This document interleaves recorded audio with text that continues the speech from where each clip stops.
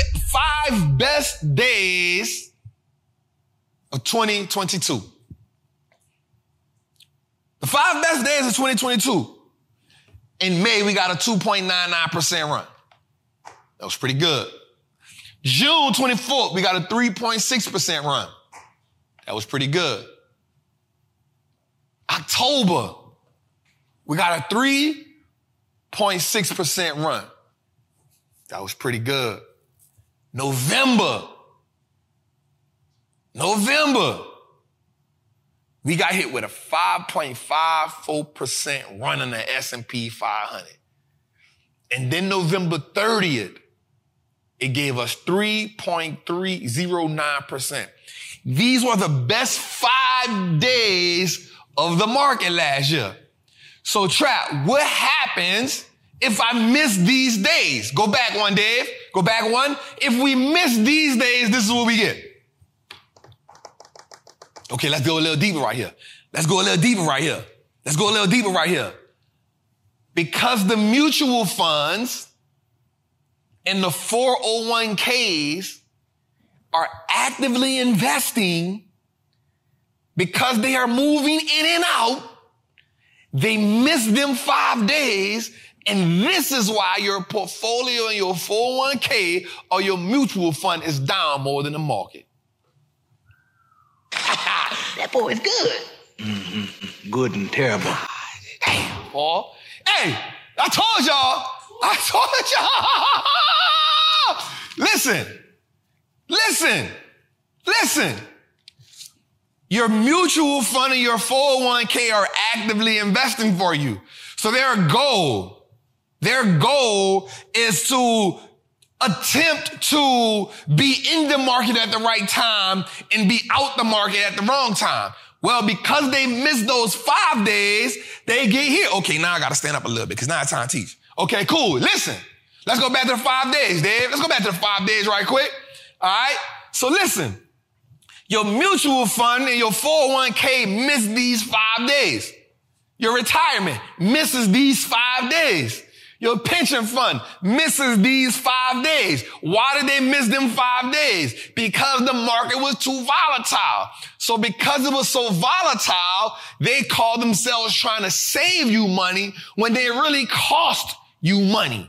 This is why I believe that you, each and every one of you, can beat your 401k, can beat your mutual fund. Now, I'm not telling you not to use that. What I'm saying is you have to learn how to do this on your own. I'm not telling you not to do that, but I am telling you to invest on your own. That's this. I'm not saying either or. I'm saying both.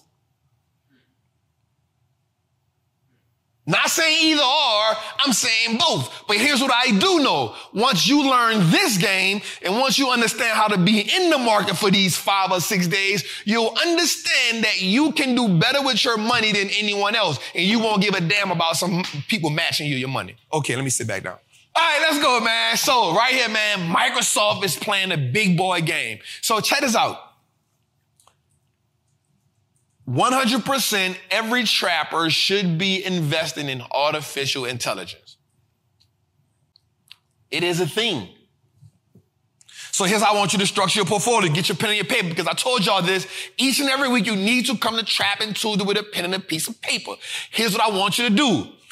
I want you to take, if you're brand new, if you're new to the investor, if you're a new investor to the game, I want you to say 50% of my portfolio will be in an ETF or an index fund. I'm cool with you doing that because this is new. You're new to the game. So find a sector that you really love, dig into that sector.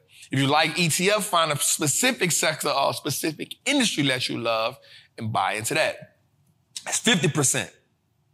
25% of it should be invested into 1 or 2 companies that you really, really understand. It gives us 75%. All right? Now I want you to do something. We're going to do something. I want you to take another 15%. It gives us 90%. And I want you to put it in a dividend-paying company. Why? Because dividends give us protection in down markets. They increase our return, whether you know it or not, especially when you reinvest the dividends. They give us protection on our returns. I want you to take that last 10% and invest it in growth. Okay, I just gave you a structure just now. I just gave you some structure. Right? I just gave you some structure. I want you to invest it in growth. Why growth at only 10%, Trap? Well, because the growth is what's going to push your portfolio. See, what happens is the growth have what's called parabolic returns. I've been reading, y'all. Y'all know I've been reading. So the growth is what pushes us. So the growth stocks will give us returns. They grow into, so watch this, let's dig into it. The growth stocks will push top line and bottom line, which is revenue and profit, faster than normal companies. Now, when investors are looking at growth stocks, they aren't always looking at profits. They're 100% looking at growth for top line revenue. Why? Because they know that if the company can increase the top line, they can generate new customers. It isn't until later on in a phase where investors truly start to look at the bottom line of growth stocks. It depends on what phase they're in. Remember, Netflix been around for some years now. They just turned profitable. Right? Right? So when you're looking at your growth stocks, all of them won't be profitable. So you want to look at that top line revenue growing at least by 20%. I just gave you some more game. So 10% of the growth, 10% of your portfolio can be in growth, and you can structure the rest of it like I just told you. Okay, shout out to the queen for the super chat. I appreciate you so much. All right, so let's talk about this, man. So Microsoft playing a big boy game. So Microsoft invests $10 billion in OpenAI. Right, this is a great investment. This company is on the come up. Now, it gives the company now a $29 billion valuation. So, but watch how this thing is set up. This is crazy. So Microsoft gets 75% of OpenAI's profit until they recoup their investment. Okay, so let's break that down. Let's take this back to the trap right here. Let's take this all the way back to the trap. All right, that's how this goes. So, if I front you something, I give it to you on consignment. We're gonna make it sound like this. I give it to you, I front it to you, I front you the work up front. Hey, here is $10 million. Right? Here's this. Watch this. I now get to get 75% of your profit. 75% of your profit until you pay me back everything I fronted you. Ooh, that's game. That's some points on the pack, Jose. Yeah. Let's run that back. Hey, that's muscle. That's muscle. That's muscle. Listen, let's talk about it again. So Microsoft gets 75% of OpenAI's profit until they recoup their $10 billion investment. Watch this. Once recouped, Microsoft and the other investors each have a 49% stake. So let's talk about it. Oh, I'm going to keep it real, bro. I wish I could have laid this type of game in the street, yo. So after you pay me back the 75% of profits that I get until you pay me my money back, this is good. Once you pay me my $10 billion back, now I don't get 75% of the profit. I now own 49% of the company. That tell me that wasn't no bar, bro. That wasn't no bar. Listen. Watch this. Let's go a little further. Up until then, OpenAI only retains 2% of their company.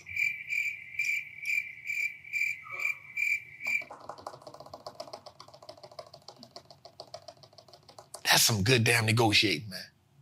That is the type of negotiation skills that sets you a rest from everybody else. But I will say this. Now, so here's what has to happen. OpenAI has to make $13 billion in profit to get their 50% back in the company. Right?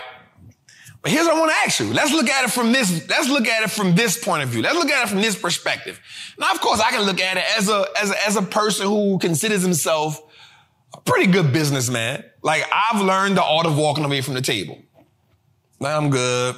I walk away. It don't matter. If the things don't line up the way I wanted to, here's how negotiations are supposed to go. For everybody that's in the chat, for everybody that's looking, here's how negotiations is supposed to go.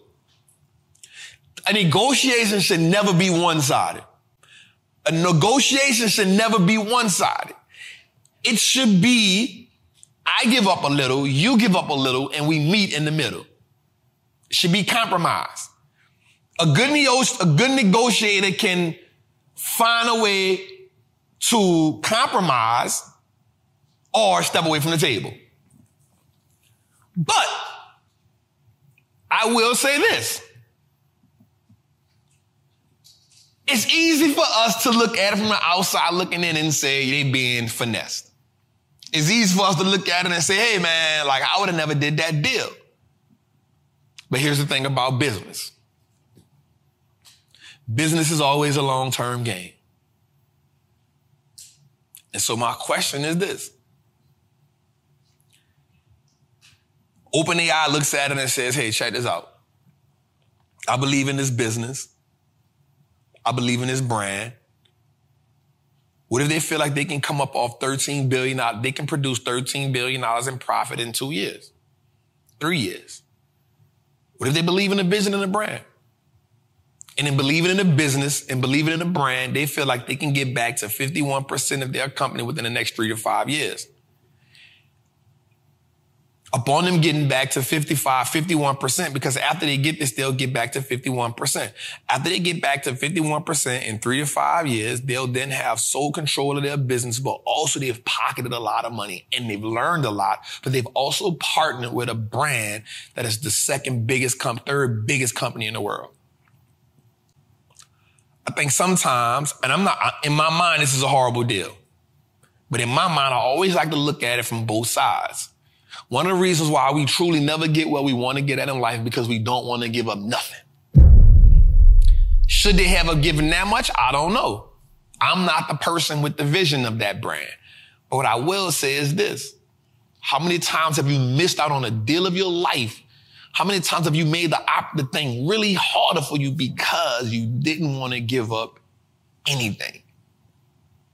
I remember Ice Cube said he didn't really make no money on the first Friday. He said it wasn't until he said they really pimped him out of it. But the second Friday and the third was where he made all the money back. Remember 50 Cent said he didn't make that much money on the first Power. They muscled him. Think about it. Muscling 50 Cent. It wasn't until the second and the third season that he really locked in and understood what was going on, and now he's muscling stars. I'm not saying that, I can't say that Microsoft took too much. They went to the table and remember this, man. You don't get out of life what you deserve, you get out of life what you can negotiate. I want everybody to understand that. So if you go into a job, your job said they're going to pay you $22 an hour. What can you negotiate? What terms, what deals, what can we do this contingent upon? How does it look in the future? I want you to understand that. So we can look at this deal and say, yo, that's a horrible deal. I will say, I think this is a horrible deal. But business is a long game. So can OpenAI get 51% of their business back in the next 3 to 5 years? If so, would you give up that to become a billionaire in the future? Something to think on. All right, let's go. I just want to put that out there. I think that was a good segment. All right, let's go, man. Okay, so let's look at some of Microsoft's notable acquisitions here. Skype, LinkedIn, GitHub, Activision Blizzard. Microsoft is good for making acquisitions. They are a big boy or a big girl player, right? Because we not saying we got a queen in the crib in here, and I don't want her to feel like he is feminist. I want her to feel like that. So you know what I'm saying? I'm gonna put you in, lock you in, queen. Yeah, I got you. Yeah.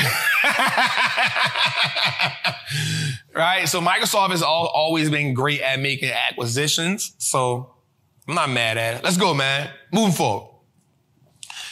And here's the deal, man. Microsoft 10 billion bet, expected to reach 29 billion in valuation. This can truly this can be a game changer for everybody involved.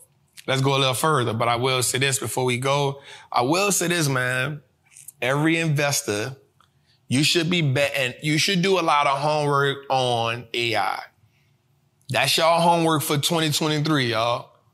The homework for 2023 is working on looking at great artificial intelligence companies. All right? That is the goal for 2023. Looking at artificial intelligence companies.